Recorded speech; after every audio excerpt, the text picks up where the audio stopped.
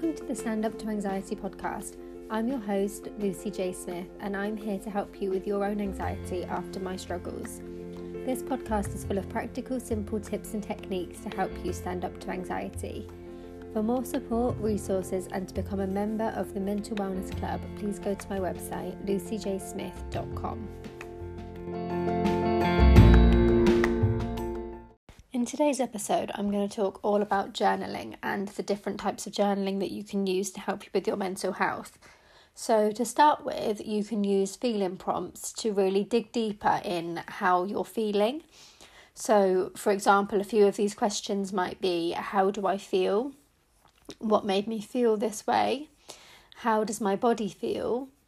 And what am I thinking about? So what you would do is you would literally write down this prompt at the top of a piece of paper and you would just write down whatever comes to mind. So think about it in as much detail as you can. Just allow anything that comes to mind just to be written down without judgment. So don't worry about what you're thinking. Don't worry about what you're writing. Literally just write down whatever comes to mind. And then after that, you can obviously look back through it and reflect and see what's going on for you. And it's a really helpful way just to see how you're feeling. It's something that I've done quite a lot over the last few years. It's probably one of my favourite self-help tools. The thing that is sort of my go-to if I am struggling, then journaling, especially about my feelings, is something that really helps me to get to the bottom of it.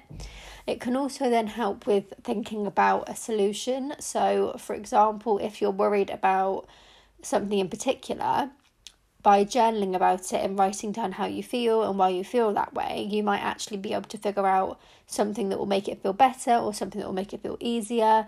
It's a way that you can recognise patterns in your behaviour and your anxiety. So, for example, if every time you go out to a supermarket you feel anxious, you can then remind yourself that that is a trigger for you, and next time you need to go to a supermarket, you can prepare yourself for that using tools like mindfulness or whatever else helps you to be able to prepare yourself to go to the supermarket that day and hopefully reduce your anxiety and your symptoms. So that brings me on to the next reason I use journaling, which is to track my progress. So I find it really useful when learning to understand and manage my anxiety to really keep on top of what it feels like and how it shows up for me. So this includes knowing what my symptoms are. So when I start to feel anxious, how is it that I feel in my mind and my body, and how do I behave that's different to normal?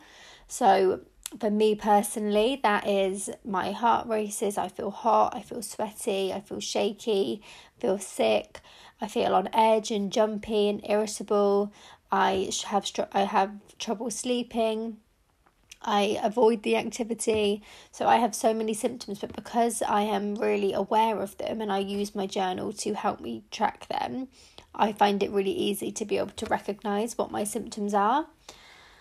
It's also a way that you can recognise your triggers. So again, like I just said a minute ago, you may be able to figure out from the feeling prompts new triggers. So being able to journal about these is so helpful, because if you know what can potentially trigger your anxiety, it will really help you when you have to face that situation next, because you'll know that you'll need to do some extra work to prepare for it. And that brings me on nicely to the last thing that I track in my progress, which is the tools that I use. So sometimes we use tools and they're not effective, and that's completely normal. Like for me personally, if I'm having a severe panic attack, breathing exercises do not help. They make it worse. They make my symptoms worse. They make me feel lightheaded and dizzy, which obviously doesn't help my anxiety.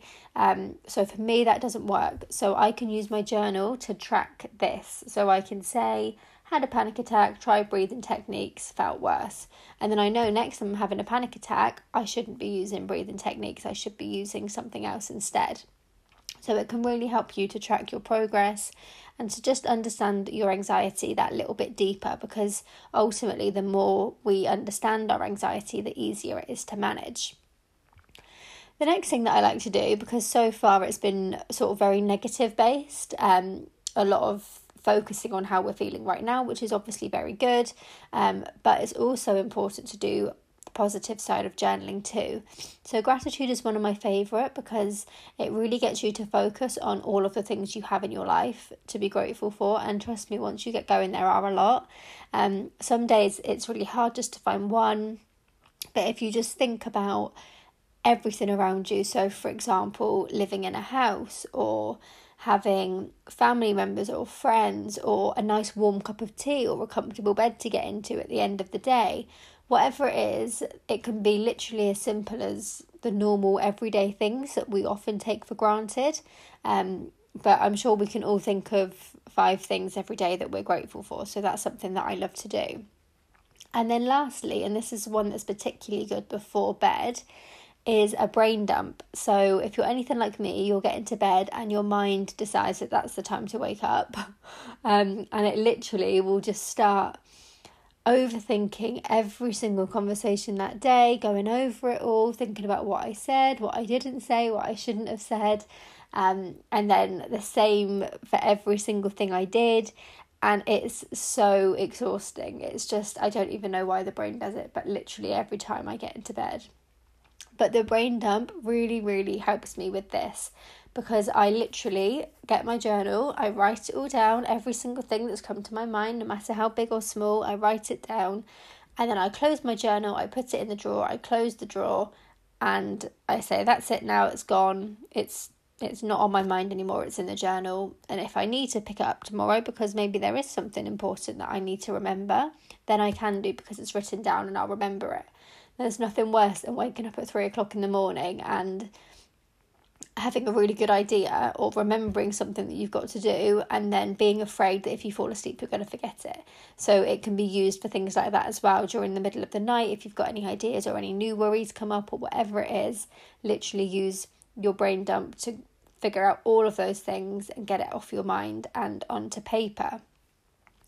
So like I said, have used journaling for probably about 7 or 8 years now, pretty much since I started my journey with my counsellor, and then found my own self-help sort of journey and became really aware of everything out there. But there wasn't one journal that had all of these things that I found really useful that I've just talked through today.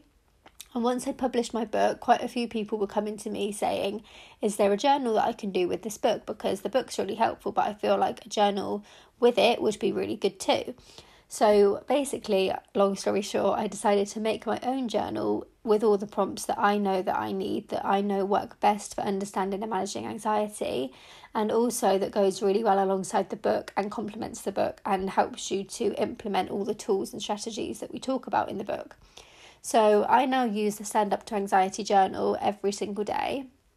I have done since I published it over a year ago, and I find it so helpful, and so many people that have ordered it do as well. So if you haven't already got your copy, make sure you go over to Amazon and order your copy. Just type Stand Up to Anxiety and the book and journal will come up if you haven't already got them. Or you can go to my website, and there's a lot of information about it on the website if you want to read a little bit more first. So I hope you found that really useful, and I hope you enjoy using the Stand Up to Anxiety journal. I'll speak to you soon.